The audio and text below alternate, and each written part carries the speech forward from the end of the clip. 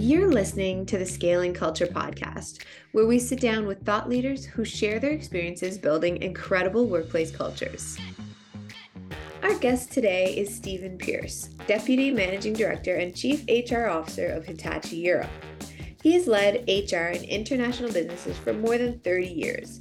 He's been recognized publicly for business leadership, including being appointed a Companion of the Chartered Management Institute and being voted one of UK's most influential HR leaders for a number of years. Stephen is a board director of Hitachi Europe and a member of the executive committee. He's also chair of the Hitachi European Diversity and Inclusion Council. He is an advisor to several HR networking organizations and a regular speaker at conferences and a coach and mentor. In this episode of Scaling Culture, Ron and Stephen discuss Hitachi's organizational culture with 350,000 leaders globally and the changes they went through during the pandemic. How does the Japanese heritage impact culture at work?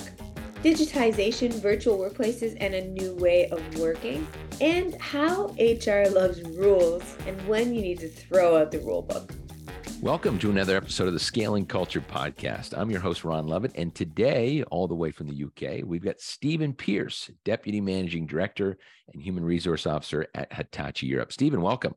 Thank you very much, Ron. I'm excited to dive into some conversation with you because, I've been a Hitachi fan for a long time. I think did Hitachi used to make like VHSs way back in the day? That's right. Yeah, everybody says I once had a Hitachi TV or CD player or whatever. Yeah. That's right. And so there's a lot of history with me in the brand, and I think with a lot of people in the brand. And so I'm just, it's been around for how many years? How long has Hitachi been around? So Hitachi was founded in 1910 in a mine in Japan. So it started in a very small scale. The first product was a 5-horsepower motor, and now it's one of the world's biggest, most successful companies. So it's a truly astonishing story of success and growth and change. And culture is all part of that, of course. Well, I'm excited to dive into the culture, but before we do that, we've done a formal overview of your background, but let's dive in a little more. So, Stephen, I know you had mentioned to me you were one of the lucky ones who got in HR early and found your kind of purpose and passion. But tell us more, high level. Bring us through the ride of Stephen Pierce. Sure. No, thanks, Ron. So, yeah, I left university thinking, what do I do with my life? As everybody kind of does at that point, and I was lucky enough to talk to some friends who said what HR entails. I thought that sounds great. And I worked in various businesses kind of as a student. So it found my purpose, really, my direction, working on that connection between people and business, which I've done through different organizations through the last 30 or more years. They've been in different sectors, but they've all had sort of an industrial engineering kind of focus. And over the last 25 years, that have been international. So I think once you work internationally and you focus on the world beyond your own country, it just gives you that broader view, and you never want to go back to the way you were before. So I joined Hitachi in 2008, and through that time, I've done various roles with different responsibilities. Right now, I'm the Deputy MD, so supporting a Japanese colleague who leads Hitachi Europe, but also Chief HR Officer for Hitachi Europe too. So truly dynamic company, which has changed a lot in my time there that I'm sure we'll talk about.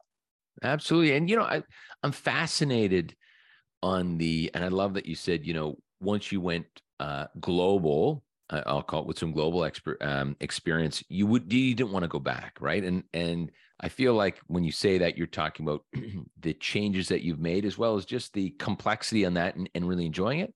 Would that be correct? Yeah, that's right. I think it's the diversity of opinion and views you get, and you realize just how different the world is, and actually how much you can learn from other people, and how connecting people globally gives you a much better outcome. As well as you say that the complexity is just is so interesting and so enjoyable to work through, because we have so much that unites us, and I found that kind of traveling around. That as people, we have so much that connects us. We often talk about other countries and their differences, but actually focusing on what's the same is in one sense even more rewarding, because as people we have the same issues, we want to achieve many of the same things, we want to do the right thing, the best things for our families, we want to be good employees, good friends, we want to make sure that we can provide for those around us. The challenges at work and so on are pretty similar, and so as people globally we have so much that unites us, as well as of course some cultural differences and differences in the places that we live. I talk about a mentor and friend of mine, a gentleman by the name of John Risley, very successful international entrepreneur. And when I go and talk to him about challenges I'm having, I always say, like, he sees 5 moves ahead, because he's done international business. He's got all the things that you're talking about. He's understood things from a very different perspective and seen how things work globally versus just in our microeconomy. So I've always been inspired by that. And with my real estate company, we actually just got back from a trade mission to Nigeria, where we're looking at expanding there. And I get really excited about international business, because I couldn't agree more. Even doing business across the country of Canada gives you very different people, very different perspectives. What other than, Stephen, having, diverse thought, diverse point of view, what else was one thing that, what did your belief change? What was an aha moment as you went to the international stage of HR? What was the big, like, wow, I had no idea? I think it's just how differently we come at the same questions. You talk in our own lives about common sense. Well, that's maybe what we share with those immediately around us, but actually others can come at questions quite differently, and what's important to them might be quite different from what's important to us. And recognizing actually that there's more than one way to achieve the outcome you're looking for, and actually what you want to achieve may not be exactly aligned with somebody else, because they're starting from a different place. Their background, their situation is different, and that kind of where we are today shapes where we want to go to next, and we can't necessarily assume everybody's where we are. So it's that recognition, really. It's, in a sense, it brings you a sense of humility, because you realize that actually there's so much you don't know, and you've got so much to learn, because suddenly your scope for learning goes from beyond where you are to the huge diversity and the number of opportunities and people you can connect with around the world, rather than just closer to home. And and I want to dig into the foundation of the culture, but just as we're here, I'm curious. When I look at one of the challenges in building a high performing culture, I think of the human element, and what I mean by that is that you have to treat everybody well. Not you have to, but your communication style changes as you talk to people. Well, that at your level gets more complex again, right? It gets way more complex, because now you have these different cultures coming together, that there's this ingrained culture or ingrained way to communicate based on their culture or belief systems. How do you get through that? I mean, when you deal with folks from around the world, you must have to really get onboarded to their culture and understand it before you go in and start communicating and get it all wrong, because that's how we communicate in North America. Tell me about that.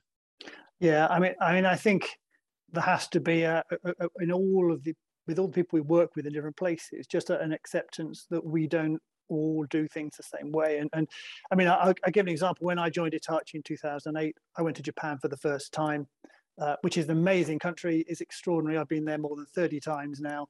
And every time it's just, it's great to learn more and understand more. But of course, the way that business is conducted there, it can be different. And the way that relationships are developed can be a little different. And it's just, when I went there, I realized that, but also just how gracious everybody was, and accepting that I didn't get it from the beginning, because that wasn't my background. And that sort of understanding and graciousness with each other, to say, actually, okay, you're different from me, but it doesn't mean that you're any better, worse, or you're not wrong, or whatever. It's just accepting those differences, to recognize that actually what unites us, as I mentioned earlier, is stronger than what separates us. But actually, the fact that you're different doesn't make you wrong. And Absolutely. And the fact that I was accepted for my, the fact that I was a Brit going into Japan, but actually the huge organization we have there, The people I met have been fantastic, and I've got some good friends in Japan, and we catch up when we meet up. And it doesn't matter where you come from; it's who you are and how you behave and how you connect with people that makes the difference. How does Hitachi balance centralization versus decentralization? Because when you're that diverse into different countries, et cetera, you would think that it would be tough to be centralized and say, from a centralized environment, here's what you're going to do because that's what Hitachi does. Is there a balance? And what is the right balance? Yeah, I mean, that's a real key question. And it's a question I think that all big organizations ask themselves all the time. Because on the one hand, you want to be centralized in key areas. At the same time, you recognize that people need freedom to make decisions and to do the right thing for their business. And Hitachi is such a diverse organization, in such a range of sectors, from sort of energy to mobility, trains, automotive systems, digital systems and services. They're in different sectors with different customers, with different requirements, with different strategies. So you've got to give people the freedom to run their business and own their business. So you then say, okay, what should be in common? And I think there are some key HR processes that you need to share about talent and how you develop talent and how you share talent in the organization. But I think the fundamentals that we all need to share come back to our vision, our values, our mission. Because fundamentally, we can do things differently depending on where we work, what part of the company we work in. But that's the vision, the values are who we are, and we need to define that centrally. We need to agree that centrally. And in Hitachi, because it's 112 years old, those have been long-standing to say, actually, this is how we're going to behave. This is how we're going to do business.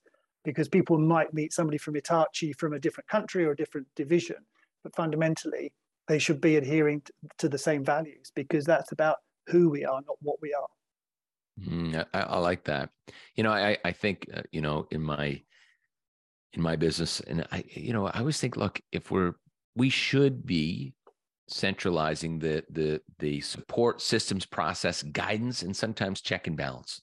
But other than that, give the menu to the local management, to local individuals to make their own decision. Let's get out of the way, but at least guide them to make those decisions easier. That's what we've tried to find the balance. And then I think of like supplies. We were having this debate not too long ago. So in my real estate company today, Vita, should we be buying hardwood floors in bulk from Asia and import them? And we know we've got the same floor and we've got continuity. And then we kind of had two thoughts. One was, I don't know if our customer cares. I don't know if you and I are living in the same, building, and my flooring is light brown and yours is darker brown, and I go over for a cup of tea, I don't think I give a darn. I just don't think it's important. So that was one. We overthought it and didn't talk to the customer. Two was, if we did that, I was afraid of, if we centralized to that extent, I was afraid that we would then become an asset manager of new assets. We now need to warehouse these things and truck them around, and we would lose the flexibility of supporting the local business. If our local manager in the area knew that Sarah at the hardware store, they had a relationship, and there was a sale of a product on Friday, they could just go scoop that up and take it. It was probably even going to be cheaper than what we were getting from China, because it was the Friday get rid of it sale. What are your thoughts? Are we thinking about it properly? Yeah, I mean, I think it's important to find the opportunities where it makes sense to share around, particularly where you get cost efficiency from doing that, and some elements of standardization where it makes sense to do it. I mean, another great example is IT systems. If you don't have the same platforms, you can't communicate as easily. Right. We've been implementing the same HR platform over the last 7 or 8 years to try to standardize that, so that you have all your people data in one place and it's in the same format and it can be shared and communicated easily. So kind of there are certain areas. Co-location's another one. Why have 2 or 3 offices in the same city when you could be in the same office? Because you get cost efficiency, but also you get that benefit of people being in the same place and connecting, and that helps you drive innovation, because you have people chatting at the coffee machine, sharing information. You think, hey, that's a great idea, I never thought of that. And you don't do that if you're sitting a mile away, the other side of the city centre or whatever. So I think opportunistically, it's good to connect people in that way and find opportunities to share. Same with some back office services, beyond IT. And again, we try and do elements of that. We are doing elements of that, but it isn't centralized in the sense that it's a diktat from HQ to say you must do that. We try to find the right ways to do it, to get the businesses to buy in, to recognize the value of connecting together, working together, as well as delivering on their own particular strategy for their own particular sector. Got it. Let's go back to, I'm curious about, so it's 100 plus years old, 110 years old? 112, yeah. 112. Give me the original story. Founded from a Japanese family, or what was the original starting point? The starting point was a guy called Mr. Odera, who worked in a mine in Hitachi City in Japan. Oh, Hitachi's a city. I didn't know it was a city. Yeah, it is. Absolutely, yeah. And he was working in a mine, and he sort of had that light bulb moment where he said, why do we import so much of our technology? And he set up a business. I mentioned earlier that the first product was a 5-horsepower motor. And then there was a recognition that kind of there's more we could do, and gradually that build up over time to become a much bigger Japanese company, and then moving globally over the following 100 years or whatever. So yeah, it started from very modest beginnings, but interestingly, back to the culture piece really, and the vision and values. The vision and the mission at that time were very similar to today, which was that Hitachi wants to contribute to society through innovation. Fundamentally, that's what it's about. To say, actually, the world changes, and we need to keep innovating to ensure that we can help society, to contribute to society. It's kind of it's doing good. It's about trying to do the right thing and doing good. Right. And then the values that kind of went with that, the three values are, again, the same 100 years later, which are, I'll give you kind of the English translation. I couldn't pronounce the Japanese, but that harmony is the first one, which is about showing respect to all those around us, whether they're our colleagues or suppliers, our clients, customers, other stakeholders, and through showing respect to earn respect, really. And in doing that, listening to other people's views, recognizing that we don't have all the answers ourselves, and that gives us a stronger team by doing it. The second is called sincerity, which perhaps is slightly different from the way we might understand it in English. But it's really about integrity in everything we do, because our reputation is really founded on how we do business and how we seem to do business. And there's a great line in what's on the website, what people read about this, which is that right and wrong is more important than profit and loss. And I love that, because it says that we should always do the right thing.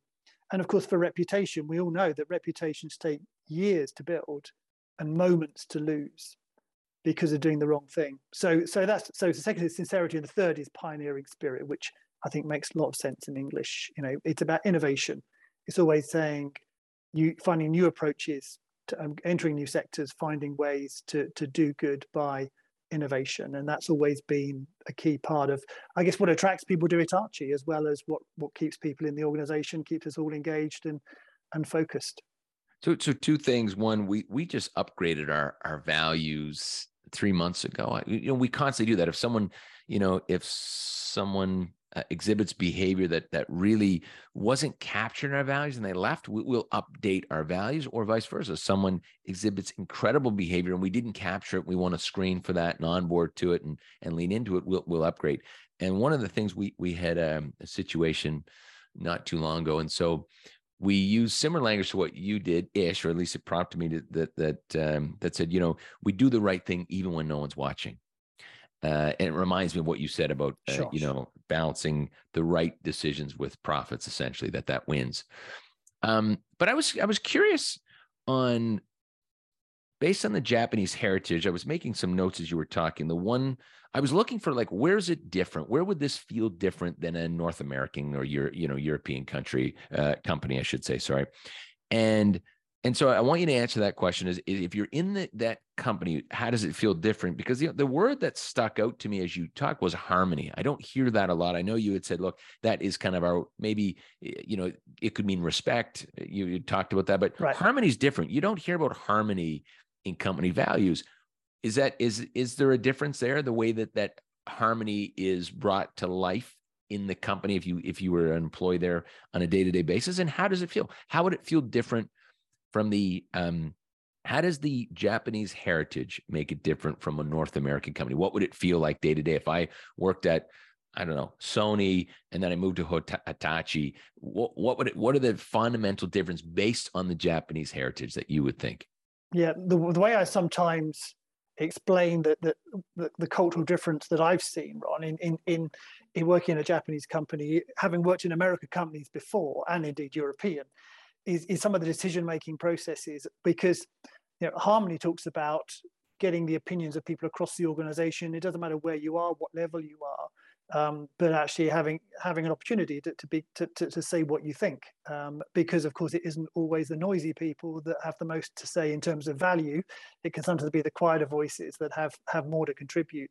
So when I used to work in American companies, far more our decision making was really sitting around a table, having a conversation with people around the table. And at the end of the conversation, the person at the end of the table, the boss, would say, okay, heard everything. This is what we're going to do. 90 days, to implement it. And then we'll come back and review it and see how we're doing. And then we decide kind of how to proceed from there. In a Japanese culture, you're much more likely to have a conversation like that. And then a little while later, you'll come back and have a similar conversation again.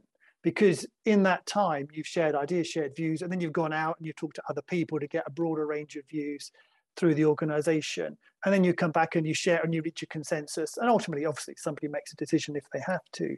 Right. But overall, it's much more about reaching decisions together.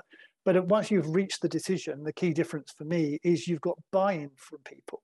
So when you start, you haven't then got to go back and necessarily change direction because you've got everybody bought into where you're going.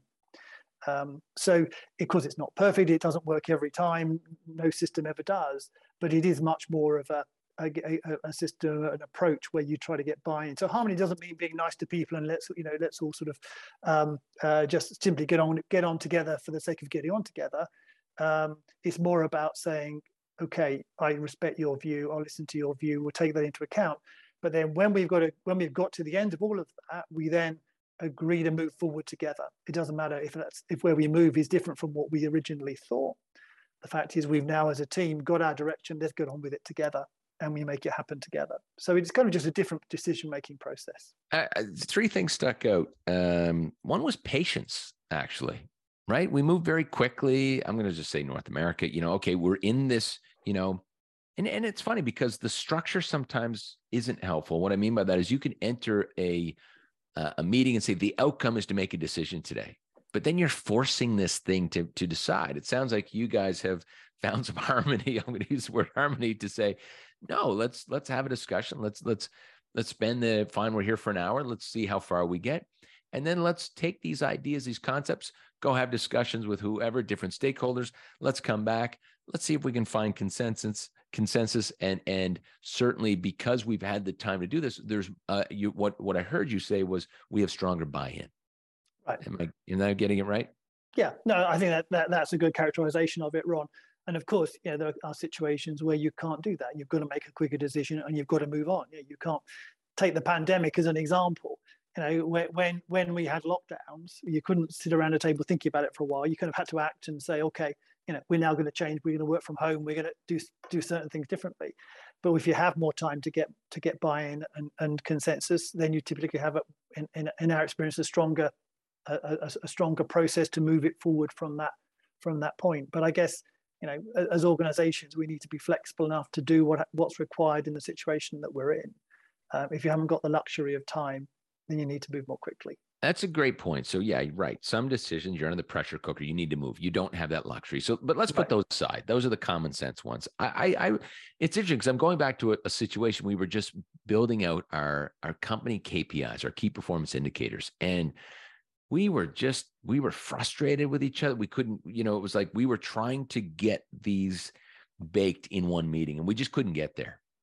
And then it was a second meeting. We couldn't get there in the second meeting. And, as you were talking, I was reflecting on this. I think it was really helpful that we took more time because even for myself, it got easier as I went back and it was like looking at a puzzle and say, well, of course that piece goes in the corner, right? Your third time looking at the puzzle.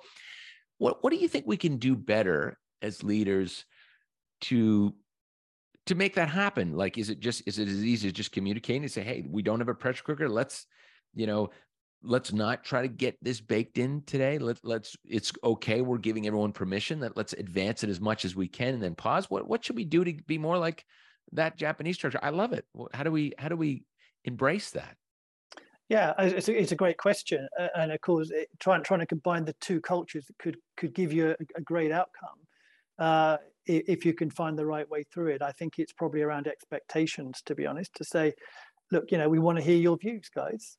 Say what you think, and one of the frustrations of sitting around that table and having the conversation, saying we want a decision today, is does everybody get a chance to say what they really think and what they really feel? Or if their boss is sitting there, do they think, I can't really say that because I disagree with my boss and they've just said something, so I can't say something else? So Right. it is giving that permission and giving a little more time potentially to say, okay, go get used to it, because isn't it always easier to create change if people have more time to think about it and say, okay, I've become more used to the idea, and gradually you get things to move in any context, not just in the work context. And so taking that time to say, okay, we'll come back and talk about it again. Also, getting views from outside. Say, okay, Right. These are our views, but let's ask somebody else. What do they think? Go and ask some of our staff. Go and ask some of our other stakeholders. Go and ask our customers. What do they think is important?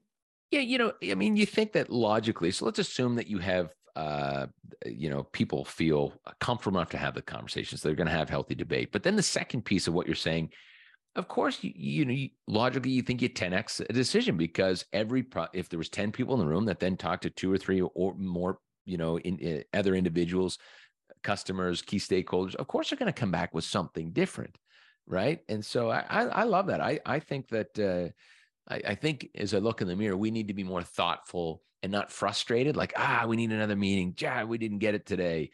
I think we just have to be a little more kind and patient with the conversation, to know that that's the right process. If you're not under the pressure cooker, to take a little more time, I think it makes perfect sense. I think that should be adopted. I think that's wonderful. Anything else that stands out that you think, yeah, this is a little different? That was great. I think that the focus on respect for the individual and just the difference, really, and accepting difference, and encouraging that those sort of different views, because wherever we come from, we don't necessarily have the right answer. So it is that encouragement, if you like, of different people to contribute. Rather than necessarily just the people that have the strongest views or the strongest personalities. And Stephen, how do you bring it out? So is there a process, or is it just a cultural thing that they would speak up because they feel comfortable, because they're in the Japanese culture? Like how do you bring that out of someone? Because I'm still going to assume that if I join the company today, there's a process to make me feel comfortable to grab my view. Otherwise I might not say anything. Yeah, because you talk outside the meeting as well as inside the meeting, so you talk in a safer context. I think that's the key thing. If you're forcing to make yourselves to make a decision in a meeting, inevitably you can only make it with the people there based on what they say. So I think it's just having permission to say, okay, we'll talk outside the meeting too, and get other views outside the meeting as well as within it. And it's just taking that time over it, rather than saying we've got to be time limited in what we do. Got it. And so let's talk. We're now in.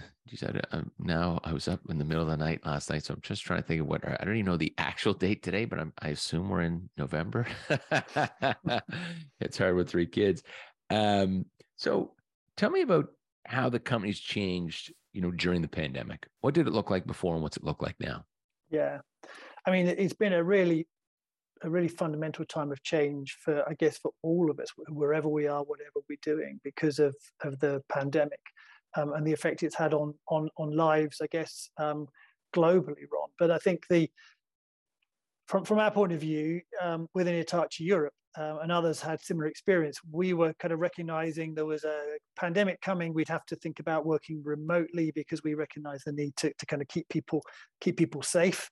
And so we prepared to go and have a trial day working remotely. And then the announcement of lockdown came, and we went back to the office a year and a half later. So, we went from a culture which really said you'd be in the office pretty much all the time, to a culture where you weren't in the office at all. And then we obviously we've emerged from that. Sorry, Stephen, quick question. Cool. Sorry to interrupt. What did you see from a productivity standpoint? High level. Was it better, worse, same? What did it look like? Pretty much the same. Yeah, the same. The same. Okay. Yeah. Sorry, continue. Yeah, no, sure. And on that, I think part of that was because a lot of what we do is interacting with colleagues around the world. And in fact, strangely enough, I see more of my colleagues around the world now than I did before the pandemic, because we've now got Teams and we've got Zoom and we've got the other tools, and I see them on a video screen, on my PC screen every day. Right. Before that, you may have a call or a video conference, which was kind of all had to be set up with equipment and everything else. Or you'd have to travel. Right? Yeah. And now we talk all the time, and we've become, as a world, I think as a business community, not just in my company, very good at it, because it's kind of how we do business now. So we went from being in the office to not being in the office, and now emerging from that, trying to work out what is the right balance between being in the office and not being in the office, and how do we capture the best of what we had before, combine it with the best of what we've learned to create something better for the future.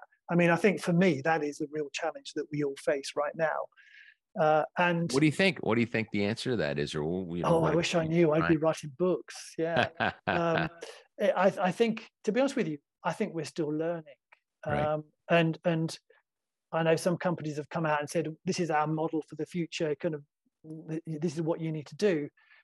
Personally, I think that we are still learning what is the right balance between those, what we had and where we want to be. And I kind of think about it sometimes and think, you know what, if as a business community 3 years ago, we had all got together and said, let's change our business model. So we ask everybody to work at home 2 days a week, and everybody come in the office 3 days a week, and get a bit of balance for everybody. Of course, it could never have happened. But if we'd have done that, I imagine most people across most organizations would say, that's great. I get 2 days at home every week, 3 days in the office, brilliant.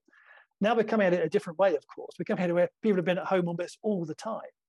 And then we're saying, we want you back in the office day a week, 2 days a week, 3 days a week. You're breaking a new habit now. Now you have to break a new habit. Yeah. We went from one way of working to a completely new habit overnight. And so it shows, of course, you can only start from where people are, not where you'd like them to be. And people are in a situation globally where they've been used to working flexibly, remotely, with all the benefit that brings. And during the pandemic, when I was talking to some people around kind of what the challenges we were facing, I kind of characterized it as what I called FOMO versus photo. FOMO was fear of missing out, compared to photo, fear of the office, FOTO. Cool. Right? Yeah. So what we wanted to try and do as we got back into the office was to ensure that we minimize fear of the office. And of course, it isn't just about fear, it's about the inconvenience of commuting and all those things now. But also the fear of missing out needed to be stronger. So how can we make the office look attractive, a place you want to be to connect with people? And getting back to the office, we talked about and communicated how we needed to focus on purpose, because actually getting into an office, getting back out of your home office where people have become very comfortable and familiar with working and productive, recognizing there are clear purposes to being together again, and it's maximizing those. And some of those are more obvious than others. So if you have to meet a customer, you potentially need to be in the same place as them. If you need to welcome somebody new to your team and help them train, you need to be in the same place as them. But others, team meetings, training, team briefings, one-to-one, performance review sessions or whatever. There's a whole range of reasons why you may want to be in the same place. But a lot of it's less tangible. It's being at the coffee machine, chatting to somebody, having conversation, sharing information. Yeah, look, I agree. And look, this comes up on the podcast quite a bit. I still feel the same way that I have, which is we're back to change management, right? Yeah. You glazed on that, which is you have to change. I have a new behavior. I'm comfortable in my home. I've got my sweatpants on, and I can go get a piece of toast and take a break and use my toilet, whatever I want, And to get me out of this change, I think there's two things. I think people are moving too quickly, large corps, and I don't disagree on the strategy, but as I watch objectively, they're moving too quickly to you should come back because this is important to the company versus, hey, Stephen, let's talk about you. Let's talk about you as an individual, how this might benefit you. I just think that message is still missing because it does need to happen one-on-one. And I think very quickly there's some logic. I think that, people that are 45 plus recognize that they are missing a sense of belonging. And so they're running into a little bit of burnout. Younger people don't realize that. They don't know why they're burning out. And it is a lack of human connectivity. I see it. I think so. So, and then the other thing is for the younger groups, but the skill building you can't get. I think I would argue it would be hard to become a really strong leader over Zoom. I just think it would be really hard. It's going to be 10 times the work. So then your colleague beats you for the promotion because, and so I don't know. What are your thoughts? Are we missing the slow play back to having patience of the individual conversations because the blanket never works. The blanket of, you should come back for this reason. Well, it doesn't work for everybody. What are your thoughts? Sure. Yeah, no, I agree with you that one person's purpose and reason is different from another. Yeah, I was talking to a friend of mine outside the company a while ago, and I was talking about this moving back to the office on a purpose-based kind of basis. And I talked through the purposes that I'd seen, and he said, but none of those apply to me, Steve. There you go. So what's my purpose then? And that's a great question. Thankfully, it doesn't work for Hitachi, but it's in a different sector. But it is a key question to recognise the need to motivate people to come back. But I think there are some situations where you need people together. I think collaboration and innovation are much stronger if you're in the same place, or team building, or because I know some have had different experiences, but I've never really had a good hybrid meeting where you have some people sitting at home, some people in the office. You're sitting at home, right? You've got your video screen, your computer screen, and you've got at the office is one little box, and everybody in it is like, it's so small, you can't see anybody. You can't really be part of it in the same way. So there are times where you want to be together in the same place, and that gives you value.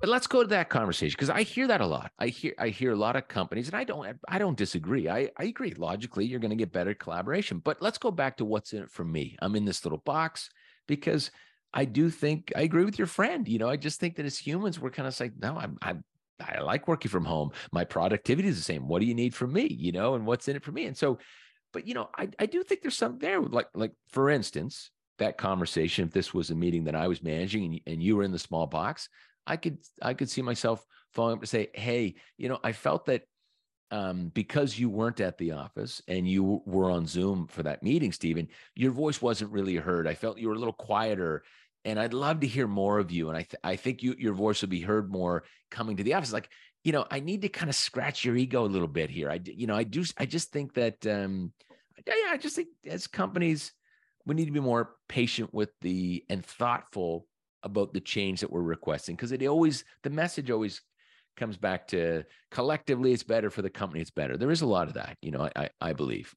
Yeah, sure. And I think you have to find the right balance between the need of the company and the need of the staff, of course. Yeah. And recognizing that you're going to take account of both of those. I mean, you talked about kind of maybe those further on in their career, they maybe got a comfortable house with plenty of space, family around, and maybe a longer commute, and they built their social capital. So why do they need to be in the office? But of course, younger people might be at an earlier stage of their career. They may actually value being in the office, learning from those other people. So you've got to be there together to make that happen. So you've got to be careful also, I think, which group you listen to, but recognize that needs are different in emerging from this. Absolutely. We had a senior HR leader from Uber and asked him the question, because Elon Musk's come out and said, get back to the office. And actually, he said something different. He said, we believe that depending on your role, and I didn't dive too deep into that part of the discussion, but what he was really saying was, look, if you're a coder and you're just coding away, do it from your basement, no problem. You're not collaborating on the code or whatever. Like, if you're an accountant, you're just doing the payables and you're doing data entry. Do you really need to be into the office, or are you more productive? You get an extra, hour and a half of work in the morning and at night. I don't know. I assume those people could be more productive. So, I do think there's some logic saying, well, what are you doing exactly? Right. Sure. A leader, you're not going to be as effective on Zoom. You're just not. I don't believe.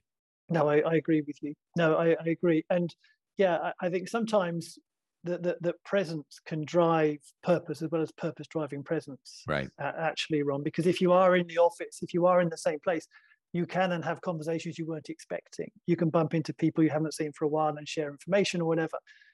That's partly being human, I think. I've had a few meetings recently. We've had a few in-person meetings for various topics, and it's been great being in a room full of people again.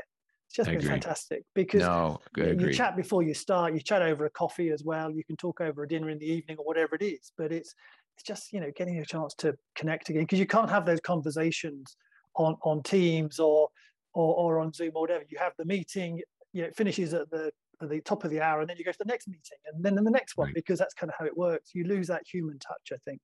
Absolutely. I think two things. One, we were, I'll call it unorthodox before the pandemic. So it was, work from home, work from wherever you want.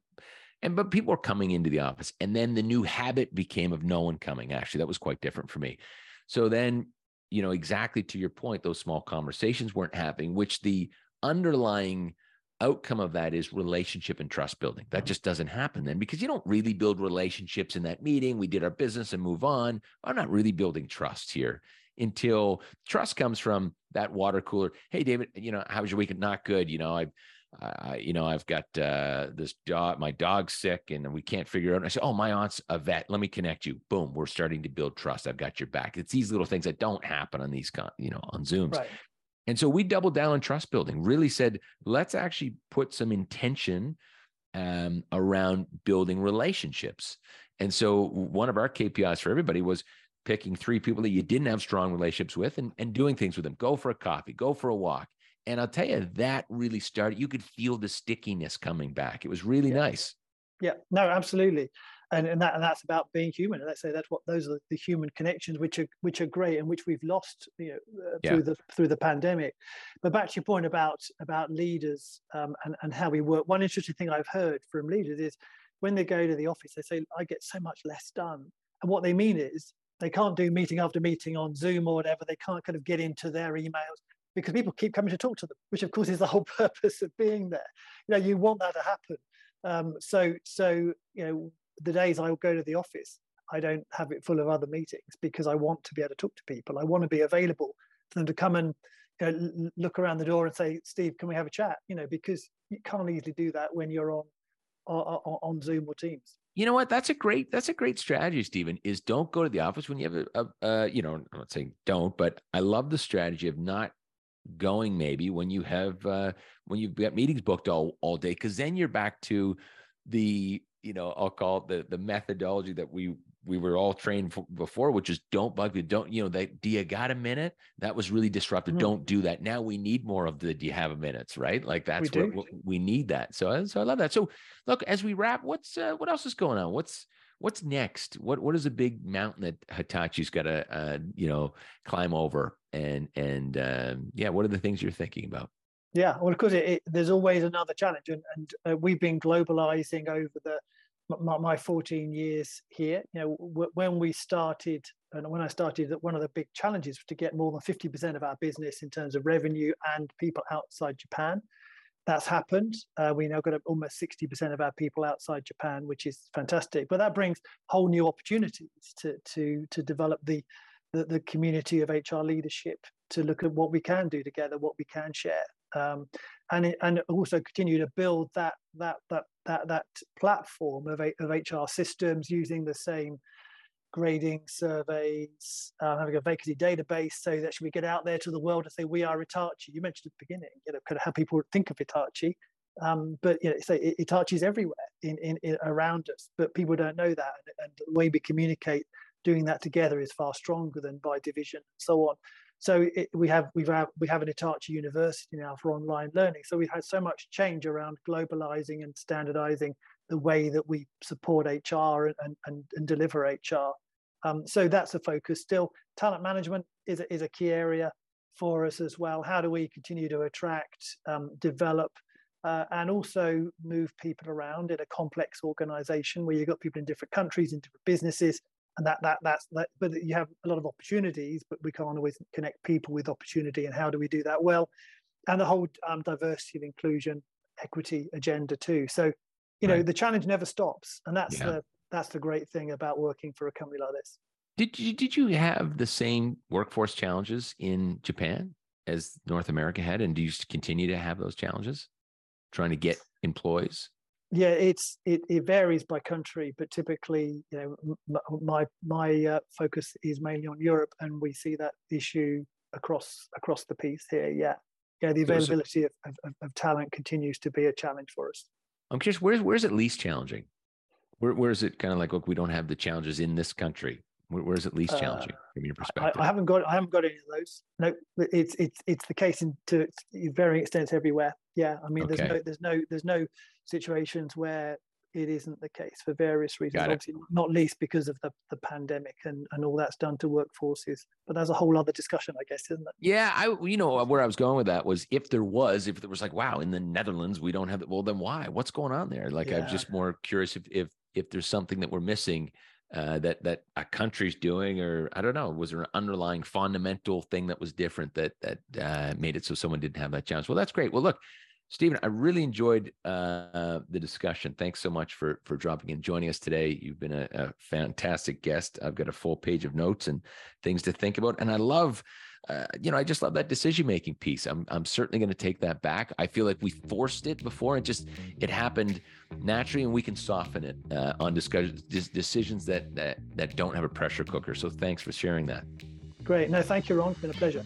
For more information about Stephen, please follow him on LinkedIn. To learn more about our books or our Scaling Culture Masterclass on how to build and sustain a resilient, high-performing team, please go to scalingculture.org. And lastly, if you enjoyed this episode, please leave us a comment and share the podcast with one of your friends or colleagues. We'll be back soon with another incredible guest.